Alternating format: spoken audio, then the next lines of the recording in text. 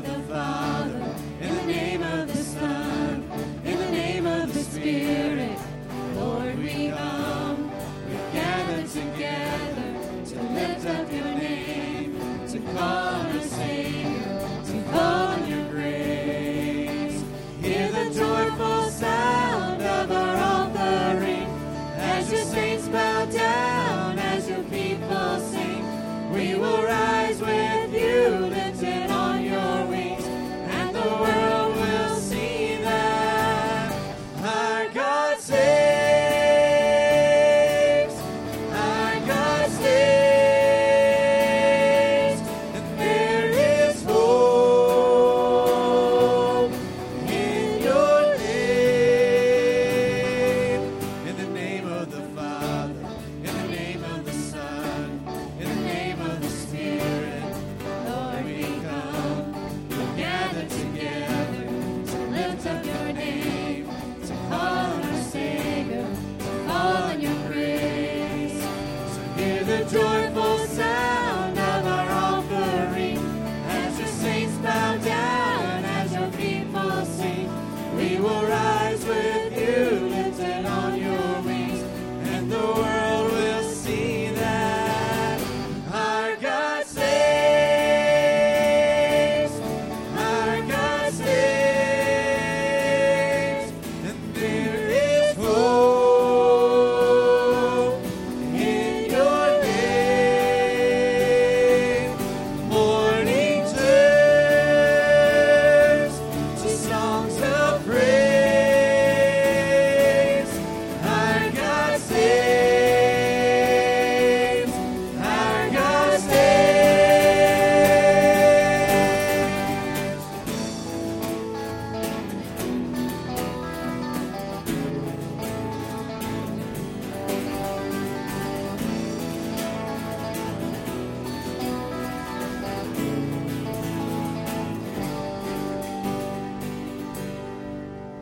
Hear the joyful sound of our offering as your saints bow down, as your people sing.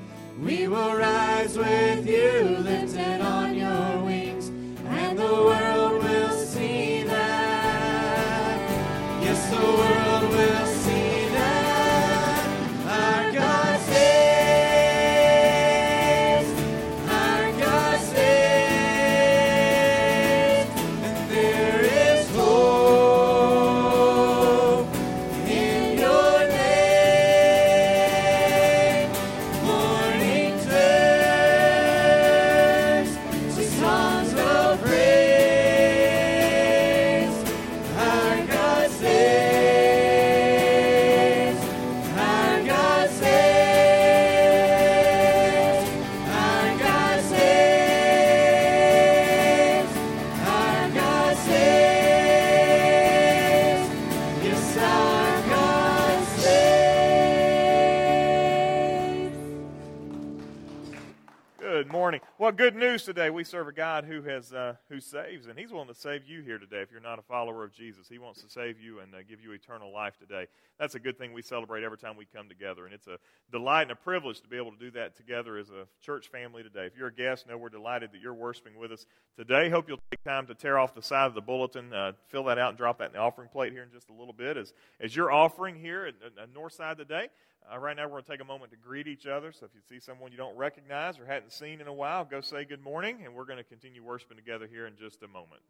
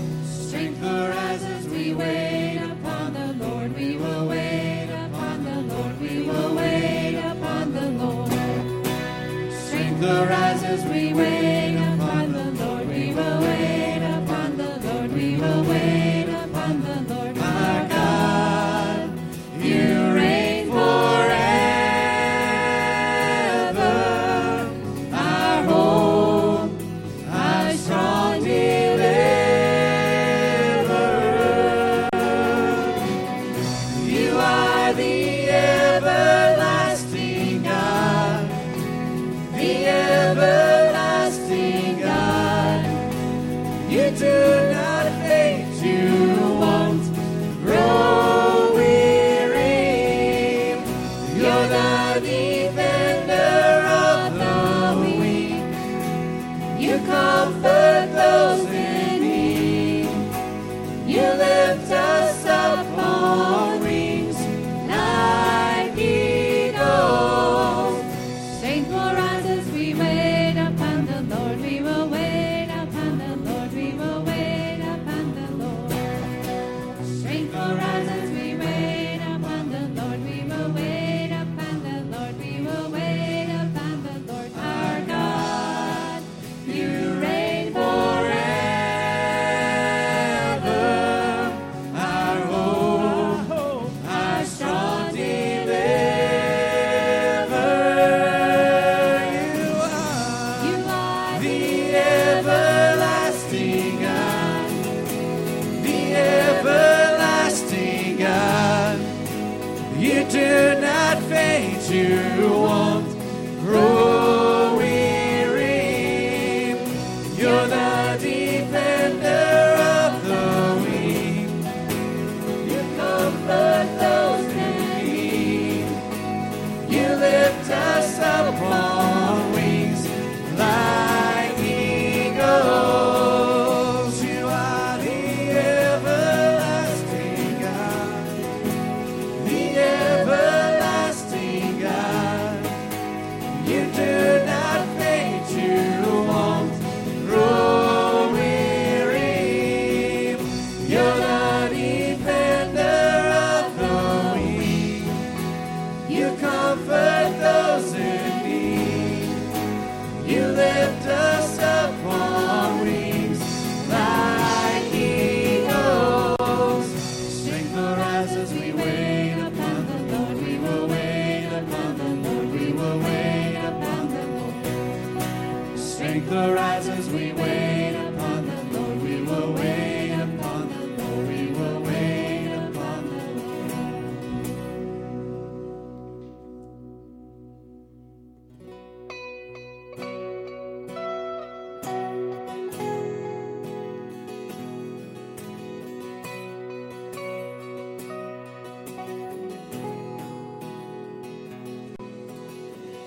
My foes are many, they rise against me, but I will hold my ground.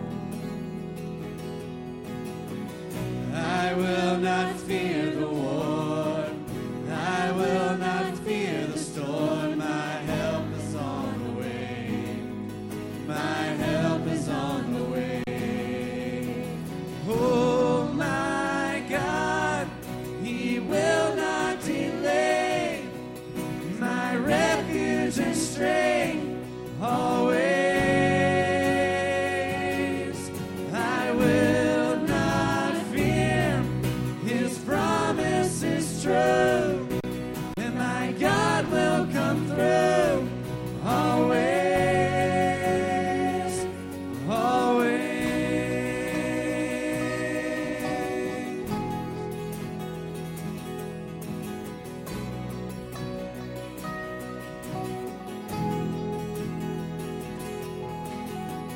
Trouble surrounds me, chaos abounding.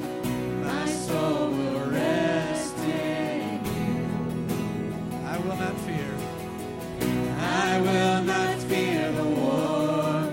I will not fear the storm. My help is on the way. My help is on the way. Oh my God, He will not delay.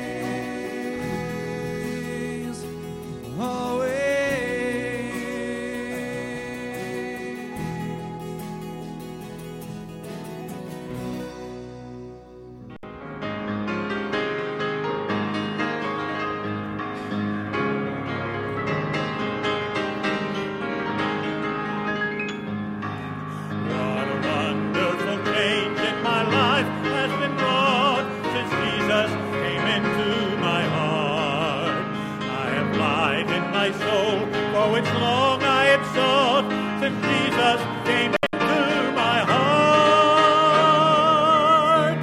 Since Jesus came into my heart. Since Jesus came into my heart. Floods of joy o'er my soul like the sea billows roll. Since Jesus came into my heart, I'm possessed of a hope that is steadfast and sure. Since Jesus came into my heart, and no dark clouds of doubt now my pathway obscure. Since Jesus came into my heart,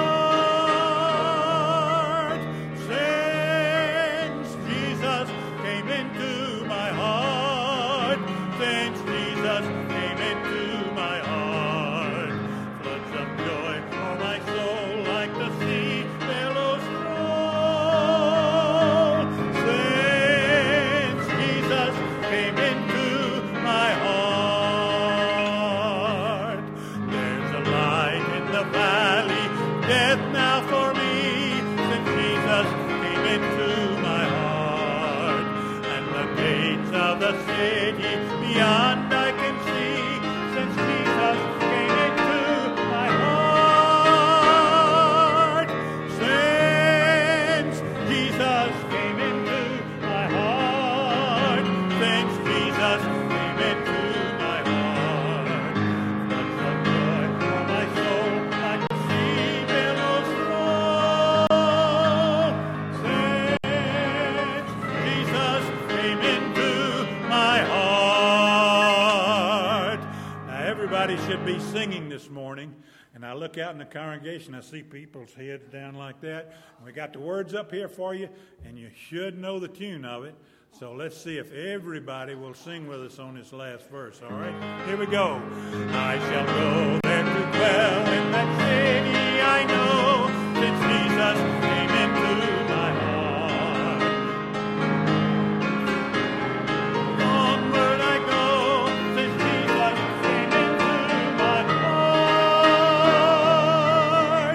Since Jesus came into my heart. Since Jesus came into my heart. Floods of joy for my soul like the sea billows roll. Since Jesus came into my heart. Larry and I were singing. I hope not. Oh, let us go to the Lord in prayer. Heavenly Father, we thank you for this beautiful day. We thank you for the crowd that is gathered here to worship you. We give you thanks for all things. We also thank you for being the defender of the weak. Sometimes we're weak and you're there for us. And as we come to the offering, we just pray that you'll use us, enable us to use this money to defend the weak, to work through us, to make disciples of you, to take care of the poor, to take care of those who are misled, to take care of the world, Lord. Just help us to step out to make a difference. Now bless this time, bless the offering, bless the givers. For us in Christ's name I pray. Amen.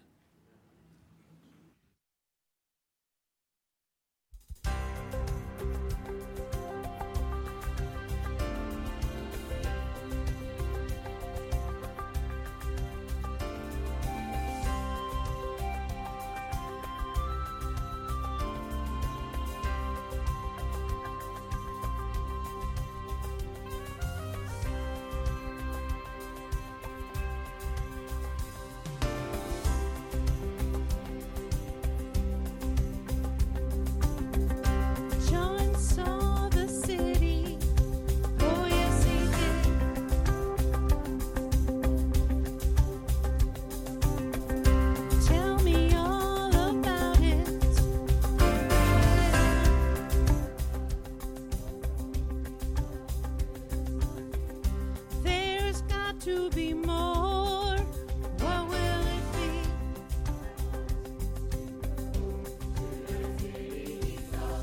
New Jerusalem.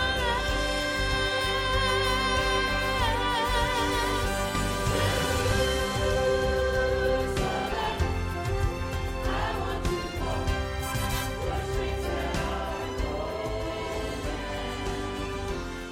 and I want to run where the angels have trod.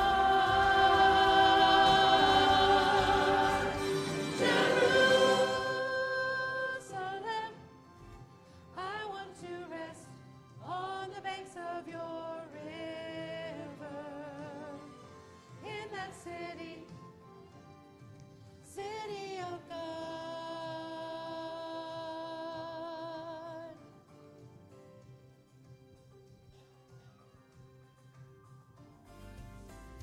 John saw the lion lay down with the lamb. I want to know everything about that. John saw the day, but did not see night. The Lamb of God will pass forever. He saw the saints worship the great I am, crying, worthy, worthy is the Lamb.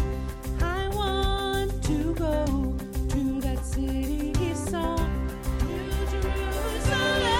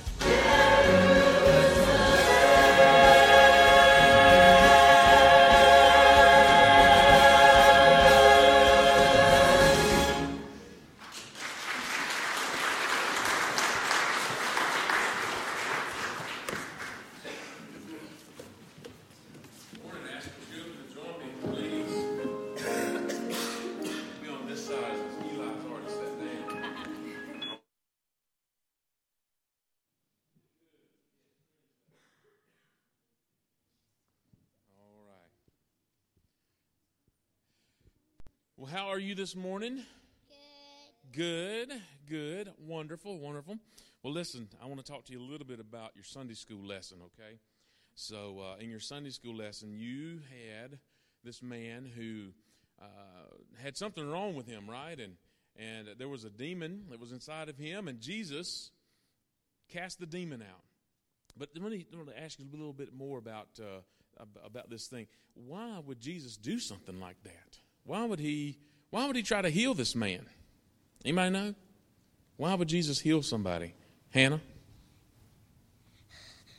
Because he loves everybody. I think you're right. Because Jesus loved people. He sees people and he sees people. He didn't necessarily see people for, maybe what's wrong with them, but he sees people that he created, and he wants them to be well. And so he loves people. He has compassion on people. Sometimes he was walking down the street and he would see a blind man, and it said that he had compassion for him. He would love the blind man. There's even a story where there's a lady that comes in to a room and begins to wash Jesus' feet, and some of the people in that room are saying, does he know how bad of a woman that is? What's he thinking? And Jesus asked the men a question. He says something real simple. He says, do you see this woman? Do you see this woman? And I think what Jesus is asking is not just, do you see that she's here, but do you see that she's really a human that I love? That this is somebody I created. And listen, God created each and every one of you, and he loves you. And so I've got these goggles here this morning. And if you have goggles like this, they will not help you during the eclipse. Even though they're safety goggles, they're not NASA-approved safety goggles. But put these on. And this is pretty amazing.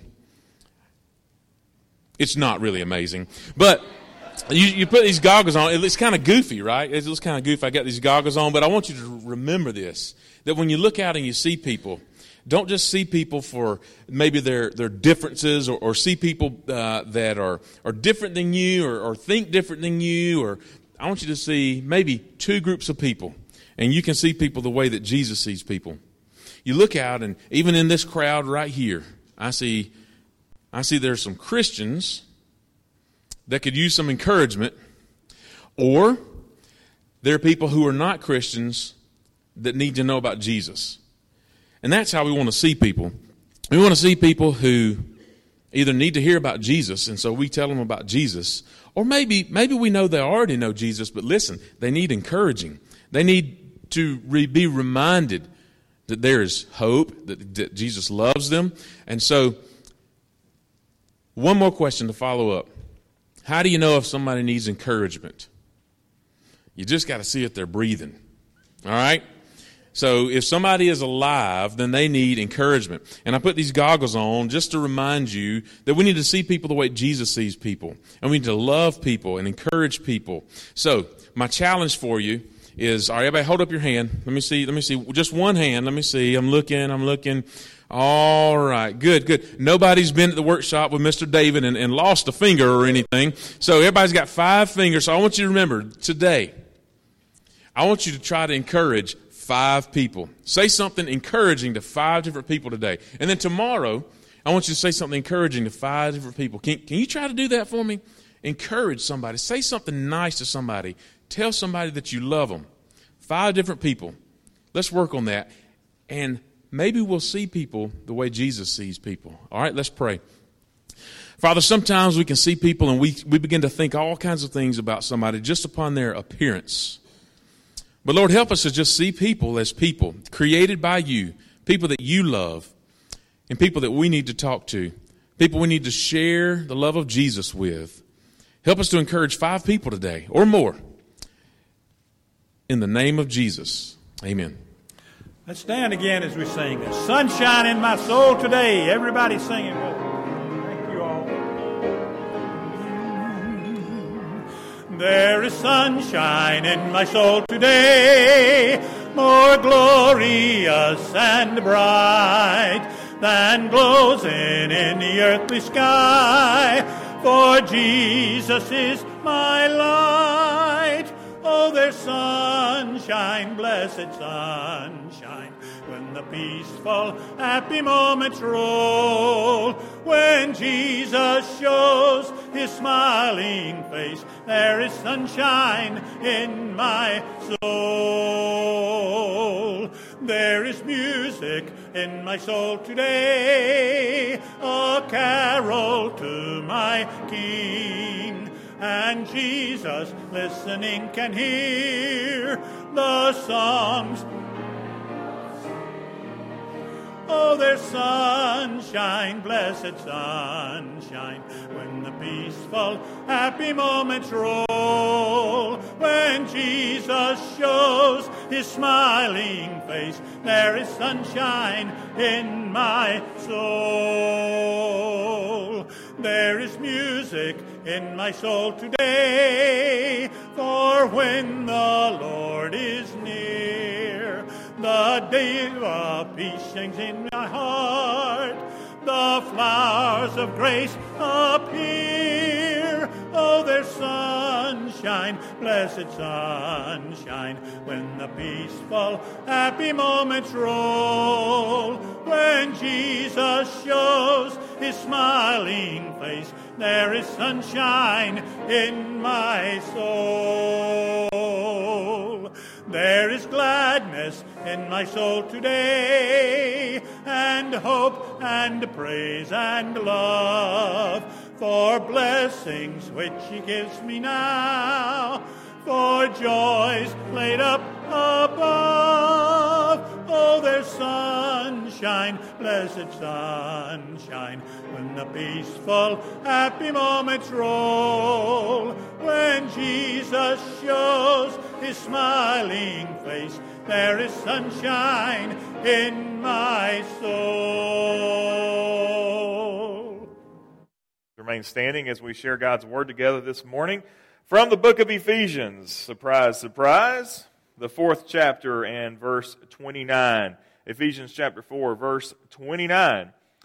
The Apostle Paul writes these words, "Let no corrupting talk come out of your mouths, but only such as good for building up, as fits the occasion, that it may give grace to those who hear."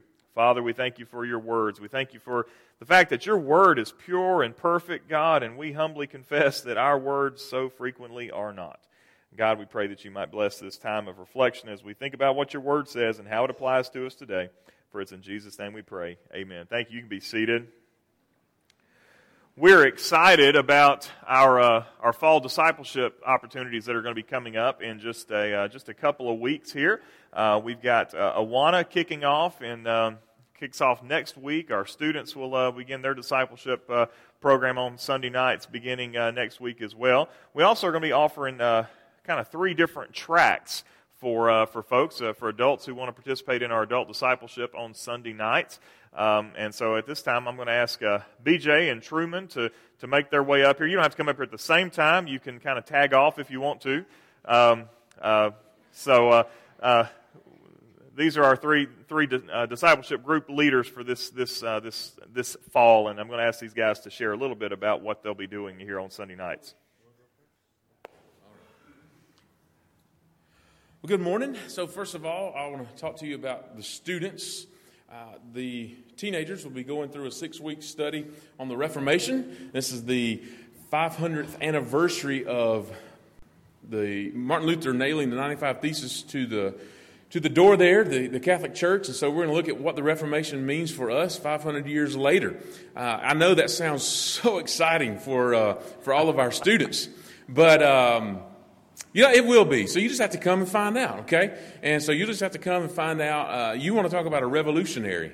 There were some revolutionaries about 500 years ago that kind of bucked the system and did what they thought was right. And so I guess that will be my challenge to you. Are you willing to buck the system and do what's right?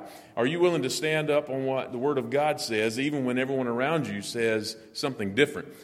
These men and women did, and you're in a Baptist church today, in large part because of what took place 500 years ago.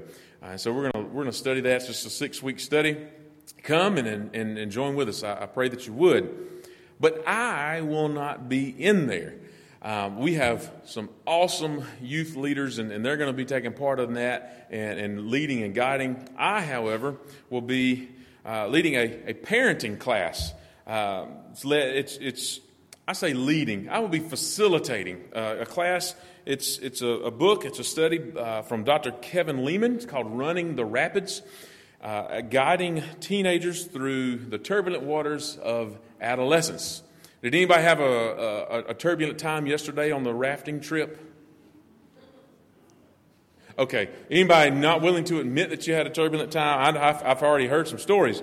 But guiding teenagers through the turbulent waters of adolescence, I've not done that in my household. I've come alongside a lot of parents over the years who have. So I won't be sharing necessarily from personal experience. I just want to facilitate and guide. And who should be a part of this class? Parents with teenagers, certainly.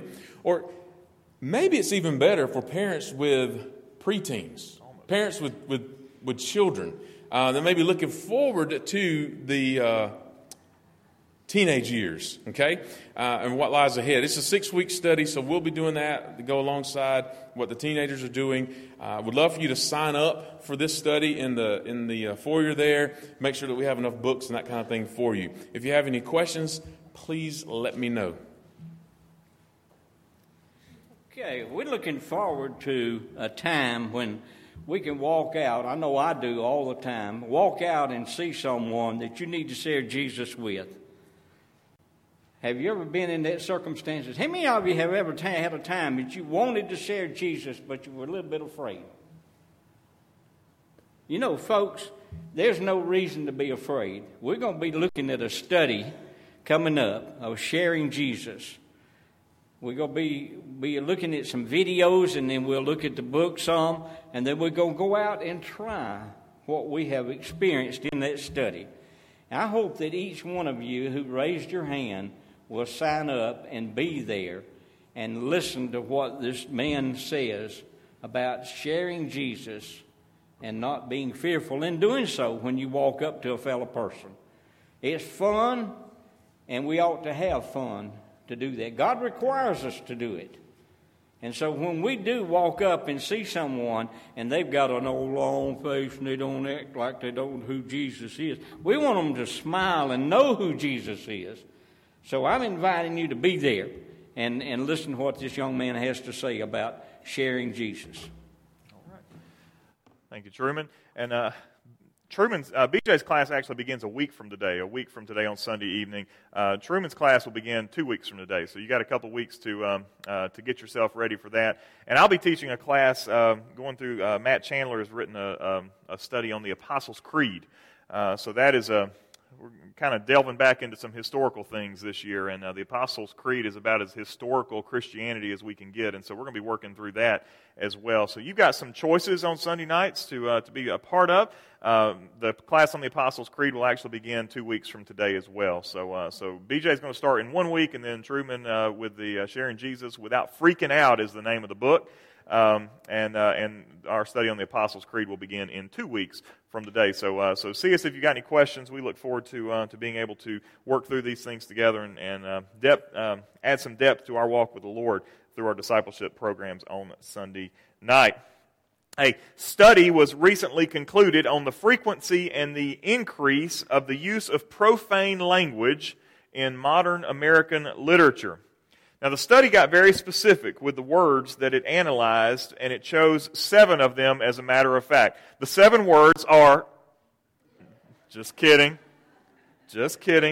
I'm not that preacher. There are some, though. The overall conclusion of the study was that there was a 28% or 28 times multiplication increase in the use of these 7 profane phrases between 1950 and 2008. And so basically it used a Google book search, and Google Books has some features where you can search the frequency of individual word usage, and it identified that picked out these 7 words that George Carlin said you can't say on TV. So that's the words that they picked. Between 1950 and 2008, it increased by 28 times. The study did not include the last 10 years. I can only imagine what our last decade has done to that number.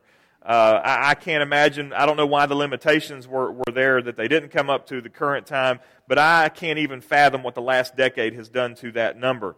And remember this study, if you go, you can look it up. It only considered literature. It didn't look at movies, television, or radio. Just as a thought experiment, I would challenge you to go visit this website. It's called kidsinmind.com. Our family uses this before we go to a movie to determine the content of that movie, to see if it's something that I'm willing to watch or that I'm willing to allow my children to watch. Go to kidsinmind.com, pick your favorite movie, whatever your favorite movie may be. Go there, and that website breaks down the content of movies from a standpoint of sexuality, of violence, and of profanity. And it will actually give you a word count of how many different times four-letter words or comparable words are used over the course of an entire movie. And usually they actually get previews of new releases. So if you want to go out and see the latest and greatest movie before it comes out, you can usually visit that website a couple of days in advance, and it will actually have the latest and greatest movie already sort of analyzed. And there's other groups out there, other sites that do this. We just use Kids in Mind. But just go look at your favorite movie and see what kind of word usage is included in that movie. Now the reality is this shouldn't surprise us. The American Psychological Society suggests that the average American uses 80 to 90 swear words per day. Now, some of you may work in a place where the people that you work with actually may use more of those words than 80 to 90 per day. But this is on average, and hopefully we don't reflect the average here today. It is well known that our current president is one of the most prolific public purveyors of profanity that we've ever seen in the White House. Many of our presidents have had, what did Spock say on Star Trek? They use colorful metaphors, I believe is what Spock said on Star Trek. Many of our presidents have been very proficient with using those four-letter words. The Nixon tapes are full of blankety blanks and beeps. But most of the presidents have used that language in private, with the occasional hot mic moment. You've caught a few. But our current president has no issue using those words in a very public setting. Back on the 4th of July, we went to the beach, and there was a group of 20-somethings there gathered at the beach, and they were within earshot of where we were on the beach, and as they consumed more and more adult beverages on that beach that was alcohol-free, we found that earshot got louder and louder and louder. Go figure. And as they consumed more beverages, our PG trip to the beach became very much a rated R trip to the beach. And we asked those folks to mind their language around the children that we had there at the beach with us. And one of the young ladies who was particularly talented with the use of four-letter words said that she wasn't using any cuss words, that she didn't have any problem with the language that she was using. Well, we packed up and left after that. We have even seen a current trend among younger pastors in the churches where many preachers have begun to season their speech with their sermons with crude language, if not outright profane language, in an attempt to capture the ears of these folks who use 80 to 90 swear words a day. It shouldn't surprise us, however, that God is actually concerned about how we speak. God is indeed concerned about the words that we use. In more than a few places, the Scriptures caution us to watch our language. And as we've worked our way through the book of Ephesians, Paul has come to a very practical, what we would call practical theology, a section of this book that deals with just some simple do's and don'ts of the Christian life.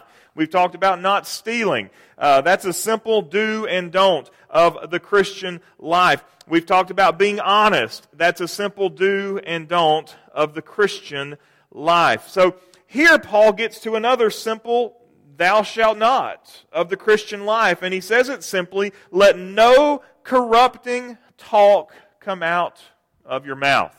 Let no corrupting talk come out of your mouth. Now, what does that word mean? What does that word corrupting mean?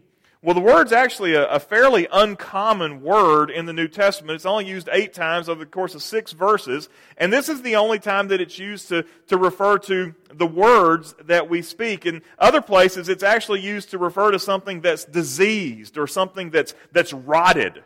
And so here Paul is using a word that's designed to paint a picture that paints the picture of our words as being something that's diseased or something that's rotted. And so we might say, let nothing rotten come out of your mouth. I think the Holman or the New CSB says that let nothing foul, don't use any foul language. But I think it's a word picture here that's designed to cause us to appreciate the full extent of what God thinks about our language. So with that in mind, what does a biblical understanding of our language, particularly our use of the Star Trekian colorful metaphor, look like? Well, the Bible doesn't give us a list of vulgar words. That shouldn't surprise us. The Bible doesn't give us a lot of lists of things of specifics. For instance, the word porneia refers to sexual immorality, and that's not a list of things you ought not do. It's just a general group of things that you probably should stay away from. Again, it's not a list. I heard one preacher say that if God gave us a list of these things, that in our perverted minds we would find things that aren't on the list just to be able to say we could do those things.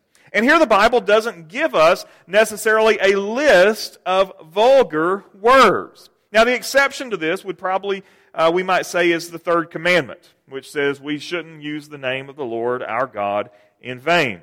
This is what happens when we combine God's name with swear words. When we combine God's name with swear words. Now it's a cultural thing to use God's name as a curse word in our society here. But sometimes people don't just combine God's name with swear words, they actually just use God's name as a swear word. It's not uncommon to hear a movie where somebody says the name Jesus. Now, what does the Bible say about the name of Jesus? That at the name of Jesus, every knee on heaven and on the earth and under the earth shall bow, and every tongue will confess that Jesus Christ is Lord to the glory of God the Father. That it's the greatest name that's ever been given. That when you hear the name Jesus, that's a name that you should perk up and listen because it's the best name ever, yet we live in a society where it's become increasingly common for people to use the word Jesus, the name Jesus, as a swear word. And you'll hear people say, Jesus Christ. Well, what is that? Well, that's Jesus and His title as the Messiah, the Anointed One. And we live in a world today where it's not uncommon for something bad to happen to someone and they say, Jesus Christ. Not in a prayer, but as a matter of using the Lord's name in vain. Now, still, we don't get a list of things you can't say. We don't get a list of, it's okay to say, oh my God, if you're praying or expressing delight in what God has done, but you can't say, oh my God, as a curse word. We don't get a list. We get a principle. And I love the fact that God's Word is much more concerned about principles than it is about giving us a list of sins that we do and we don't do. You see, when it comes to what is defined as corrupting talk, this is what we struggle with sometimes. We actually have to listen to our culture. We actually have to listen to our culture. And we have to understand what words are culturally taboo. If you've been alive long enough, you may have seen vocabulary change and the meaning behind that vocabulary change. But what I've found to be a good principle, and it actually makes us look sort of foolish, if that we think a swear word is an appropriate word to use, if we'll just define it, in a classic Websterian definition, we'll actually find that swear words make us sound stupid. Right? I mean, when we use swear words and we define them, they really make us sound unintelligent. Some people, stupid is a bad word, but they make us sound really, truly unintelligent when we begin to define it. And what we actually find is that when we begin to define swear words, we find that using them almost always seems illogical. And of course, always sinful. And every culture has its own set of taboo words.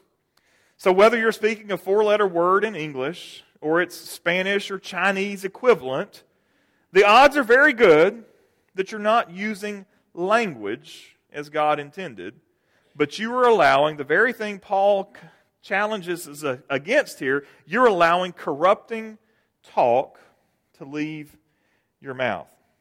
The reality is this, that if God did give us a list of vulgar words, we would simply develop words that aren't on the list.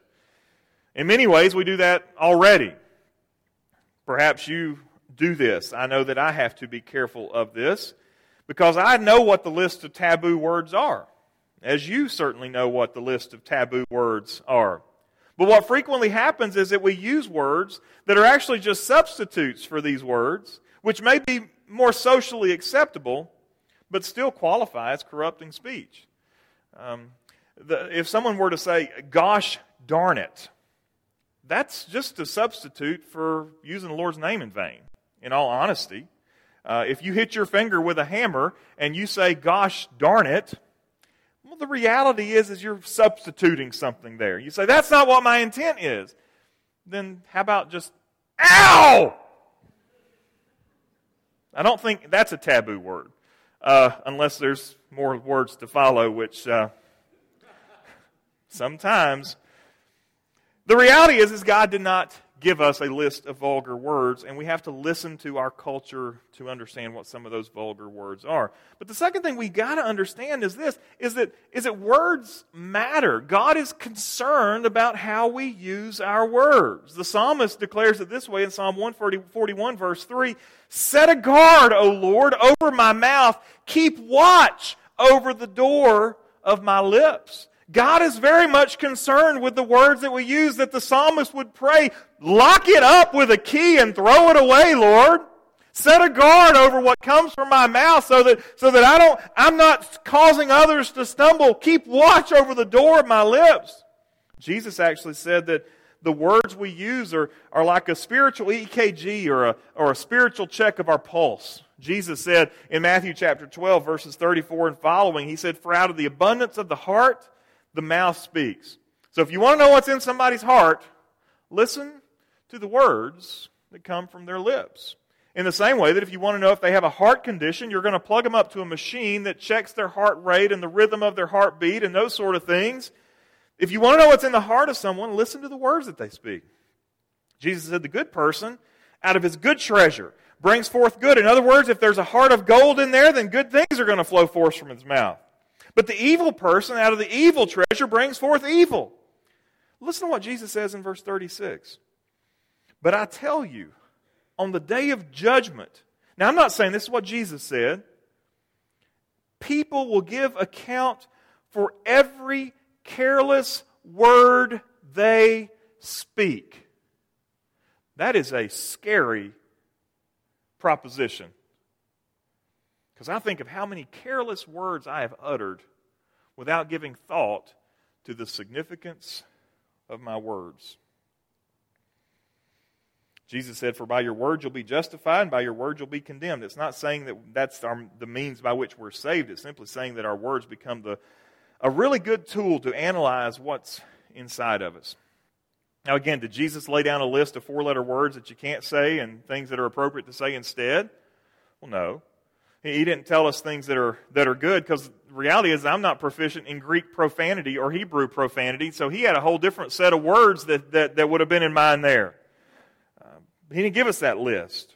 Jesus is not like the FCC that tells radio and television personalities what they can or can't say. Instead, Jesus warns that our words reveal our heart. As BJ taught the kids earlier, that if children if they're walking around encouraging, well, that gives us a little insight of what's inside of them. That shows us a little bit of what's inside their heart, and our words do that. So what does that mean? Well, that means that if your mouth spews out more than its fair share of corrupting talk, certainly if you're above the average pace of the average American, then there may be something going on the inside. That if there's more than your fair share of corrupting talk, then all that corrupting, rotten speech is pointing at a heart that may have more than its fair share of corruption. Now here's the thing, this goes deeper than just the words that we speak. I'm speaking right now, and if I use profanity, of course that's a problem, but this is deeper than just how we speak. Because today's culture's got many, many different ways of communicating, right?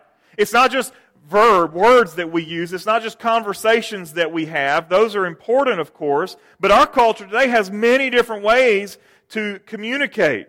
For instance, humor is a way that we communicate, and that shows up in different ways. But humor is one of those ways that corrupting speech is actually disguised. Isn't it interesting how we can sometimes mask our vulgarities in laughter?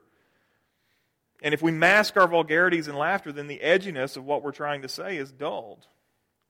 Can you listen to a stand-up comedian today? Is there any, maybe 3, that are out there that don't ruin their comedy, their humor with profane language? There's not many. It seems to be funny that you have to use 4-letter words. Dirty jokes, well, they're called dirty jokes for a reason. If you've got that guy in the office who's constantly wanting to tell you jokes that would make your grandmother blush, well, it's probably good to not repeat those jokes to others. Might even be better to not laugh at them. Paul would reiterate this point over a few verses in chapter 5, verse 4, when he warns against crude joking. He says, don't even tell crude jokes. Now, dad jokes are not crude. At least they shouldn't be. They're not dad jokes if they're crude jokes. And I love a good dad joke. While some people may think that my jokes are a crime against humanity, I do at least try to make sure that my jokes are not a sin against the Lord. I'm not the only person that speaks from this pulpit who has that same problem.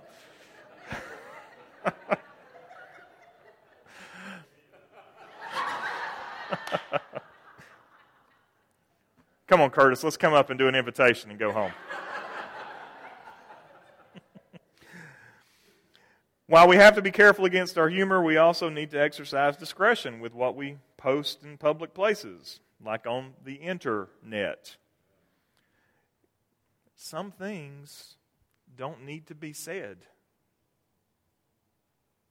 Some things don't need to be shared. Some memes don't need to be reposted. There are some things that, though the world deems acceptable, God would look at and say those are still crude and unacceptable. It's a real simple thing we should do.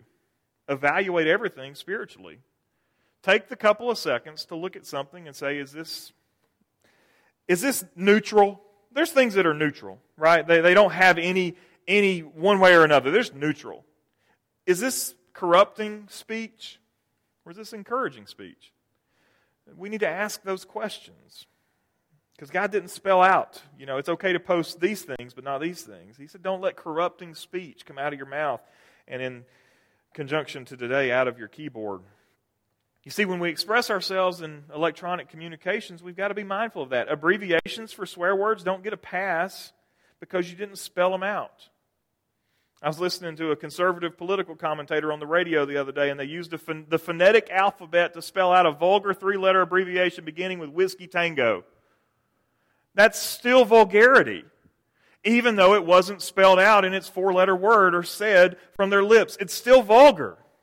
When I first visited Jamaica, I found myself uncomfortable there with friends who would use the phrase, "Oh my God," because that's uncomfortable for me. That's taking the name of the Lord in vain. When I hear that expressed in English in American culture, no one ever says, "Oh my God," as a word of praise. We don't do that.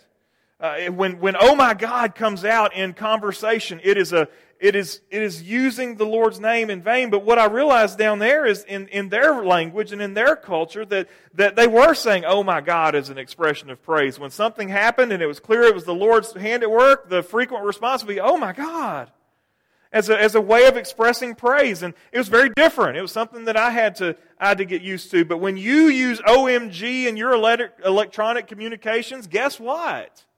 You're breaking commandment number 3. But I mean, gosh, it doesn't matter. It's just a substitute for the real thing. See, we need to understand that our corrupting speech is more than just dirty jokes. It's more than just 4-letter words. Corrupting speech goes deeper than that. Corrupting speech comes out even when we don't use 4-letter words. Corrupting speech comes out in how we talk about each other and to each other. When we see gossip and slander and hurtful words being thrown around, none of that has any place on the lips of God's people because it's all rotten and corrupting speech. It's all rotten and corrupting. Guess what? We don't lose anything by guarding our tongue. You don't lose anything by guarding our tongue. I've heard this argument made that by some well-meaning Christians. They argue that lost people won't listen to you if you don't use vulgar language. I've heard that. People have made that argument to me. And I think it's absolutely nonsense. Because it doesn't apply to anything else except for Christians who want to pass on using bad language. The only place where that argument might hold water is if you encountered an unreached people group who had developed a language of their own using only vulgar English phrases to communicate. If you find those people, then perhaps, maybe, you can make the case, but guess what? Pretty sure those folks don't exist. Believe it or not, but that fella or that gal that you work with, that you're trying to reach, they understand more than you think they understand when you don't use foul language. They may cuss up a wild streak. But guess what? They encounter people on a daily basis that they interact with on a very professional level who don't speak to them using 4-letter words. Imagine this scenario played out. Imagine the person who uses swear words on a regular basis going into the doctor saying, "I have a pain on my blank right side." The doctor says, "Well, let's check it out." And he gets the ultrasound out and he says, "You know what? It looks like your appendix is inflamed. We're going to have to do surgery to remove your appendix." At no point in time would that professional doctor or the professional staff that takes care of that fellow ever come into the room and refer to him or speak to his medical condition, coloring it with 4-letter words and acronyms and things like that. No point in time would that happen because it's a professional relationship. And guess what? That person who cusses up a blue streak, he's not really worried about whether his anesthesiologist can communicate to him in the vernacular of his people. He wants to know, are you going to kill me when you put me under? That's what he wants to know. And so if you think the only way you can talk to this person is by using nasty language, it really doesn't work. Do you think your friend would say, "I got to go find a new surgeon because the surgeon didn't cuss at me during pre-op"? Of course not. It's silly. We know that not to be true. Your friend is not going to ask for a nurse who cusses at him while she puts an IV in his arm. If a nurse cusses at me while she's putting an IV in my arm, I'm going to flinch.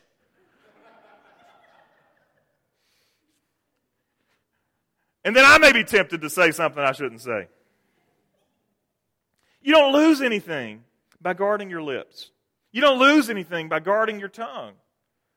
But you do gain a lot. The Scriptures are very clear that we gain much when we guard our lips. With all the prohibitions about guarding our tongue and making sure that we are mindful of the speech that we use, listen to what the Bible says about all the things that we gain. Proverbs chapter 12, verse 18 says, "There is one whose rash words are like sword thrusts, but the tongue of the wise brings healing." Proverbs chapter 15, verse 28, "The heart of the righteous ponders how to answer, but the mouth of the wicked pours out evil things." Proverbs 17:27, "Whoever restrains his words has knowledge, and he who has a cool spirit is a man of understanding." Proverbs chapter 21, verse 23. Here's a life verse for some of us. "Whoever keeps his mouth and his tongue keeps himself out of trouble."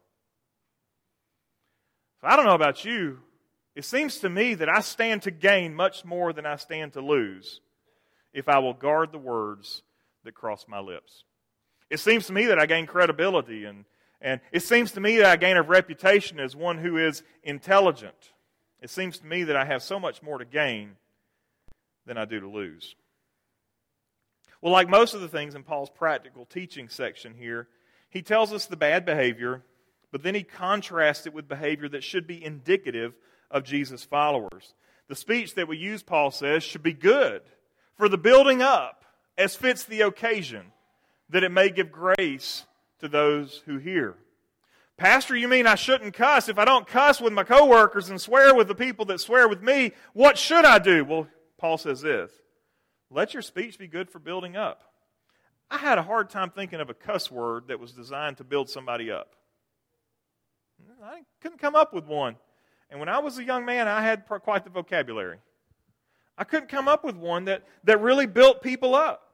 I just couldn't. That our language should fit the occasion, that it may give grace to those who hear. That doesn't mean that we walk around all pious all the time. It doesn't mean that we walk around like the Pharisees with a language check, looking to reach out and smite the people who use bad language. It doesn't mean that we don't laugh and have a good time. I have a hard time picturing Jesus not doing this. I have a hard time picturing Jesus not using language that fits the occasion. I firmly believe that he had plenty of conversations with his disciples that weren't sermonic. Right? I mean, not everything that happened between them. They were friends. Not everything that they said was sermonic in nature. I can imagine Jesus laughing at things that were funny. All right? I'm comfortable with my Savior laughing at things that were funny. I'm comfortable with my Savior standing at the wedding of Cana in Galilee, telling good-natured stories of the time he went to a wedding and the bride smushed the cake into the groom's face, and laughing as he tells the story. I'm comfortable with that because it's a Savior that's good-natured and uses speech that's appropriate for the occasion. I'm comfortable with Jesus laughing about the wedding where the best man handed the pastor a Cracker Jack box with a ring inside when it came for the time of the exchange of rings. That really did happen. I'm comfortable with that. That laughter, that speech that's appropriate for the occasion. I'm comfortable with that.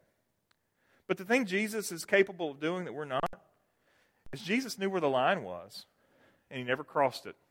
See, the thing is if you're a person who's got a mouth that's rather filthy, you cross back and forth over that line a lot. You're back and forth a lot. But the thing is Jesus was tested in the very way that you are. But the difference is that where Jesus came to the line, he said, I don't have to cross that line. We do. You see, Jesus was tested in every way, but yet was without sin. The thing is people know where the line is. The drunk girl at the beach on the 4th of July knew that the 4-letter words that she was spewing were just as vulgar as anybody else. And when you are tempted to throw out those words, you know that there's a line there. You just choose to cross it. The alternative is this. Our speech should be good. Speech should be godly. Our speech should give grace to people. If you don't know, there's a good pattern to follow. Let it be good. Let it be godly. And let it show grace to folks. Pastor, I just don't know if I can go to my workplace on Monday and not speak like the guys that I work with. Sure you can. And you know what? They either won't notice, won't care, or will respect you more for it. I can guarantee you. And if they mock you, that's okay too. That's perfect. Because that means they paid attention and they notice. That's what that means. You don't have to do it. It's a choice that we make. And if you struggle with this, like I struggled with this when I was, 20 years ago. I struggled with this. I had a forked tongue and was proficient. I never had that stuck in my mouth, and I guess that's a good thing. Perhaps more mamas should do that today. But I had to actually reprogram what I put in because I found that what I was putting in is what was being spewed out.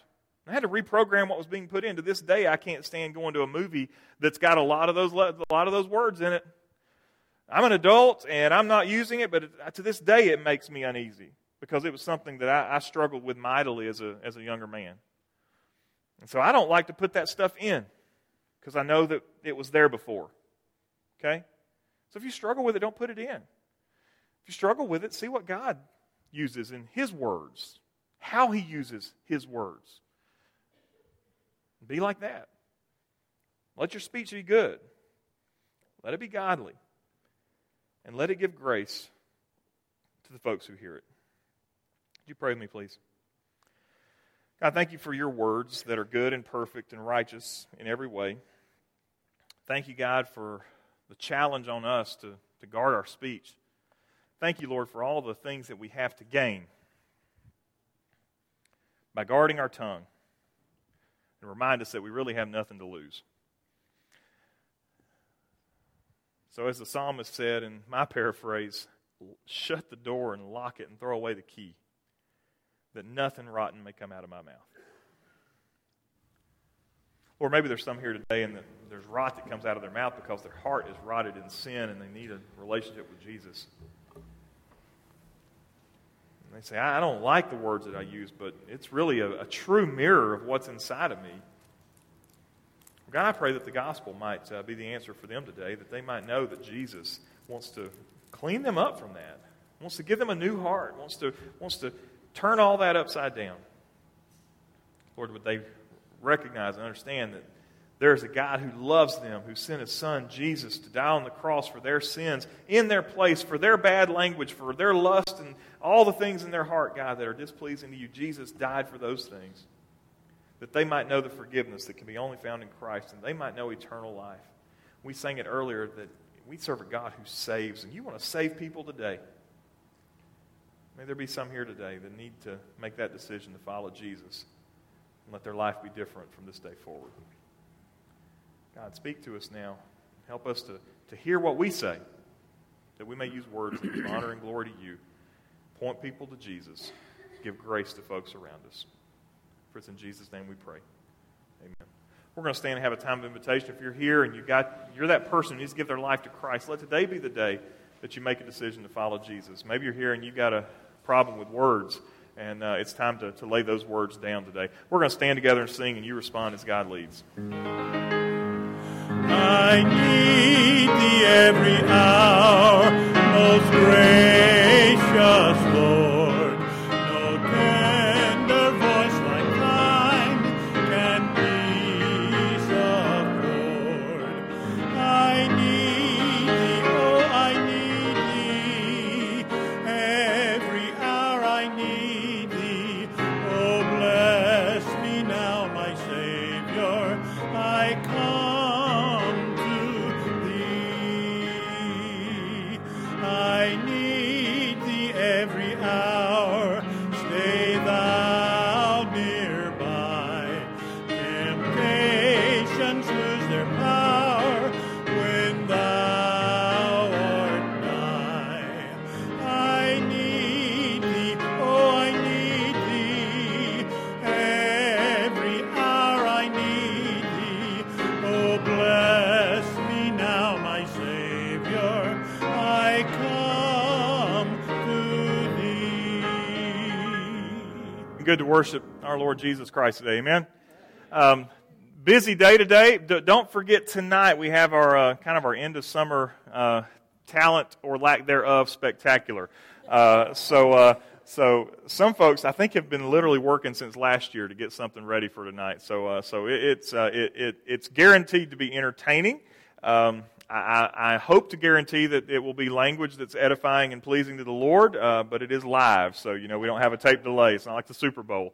But I hope you'll be back tonight at 6 o'clock. There are a couple of announcements that I need to make that were not in the bulletin. Awana, if you are a leader in Awana, there's a meeting today at 4 o'clock. We need a nursery volunteer and a Sparks volunteer to help in Awana. See Alexa if you'd like to help and be here at 4 o'clock. Also, we are exploring the possibility of offering some training later on in the wintertime for CERT, which stands for Community Emergency Response Team. Basically, it's kind of a set of training to help you help yourself and help others in the event of some sort of disaster or catastrophe. If you're interested in that, Larry Chappelle's our county representative for that program, and he's interested in trying to do that here. And so I would love for you to talk to Larry if you'd like to get more information in that. Probably January, February time frame. So if you're thinking, well, I do Upward and I do this, I do that, we're doing it at a time of year when that won't matter. So if you're interested in that, see Larry and see what kind of interest there is there. I believe that is all. Ryan McMichael, would you mind coming up and dismissing us in prayer?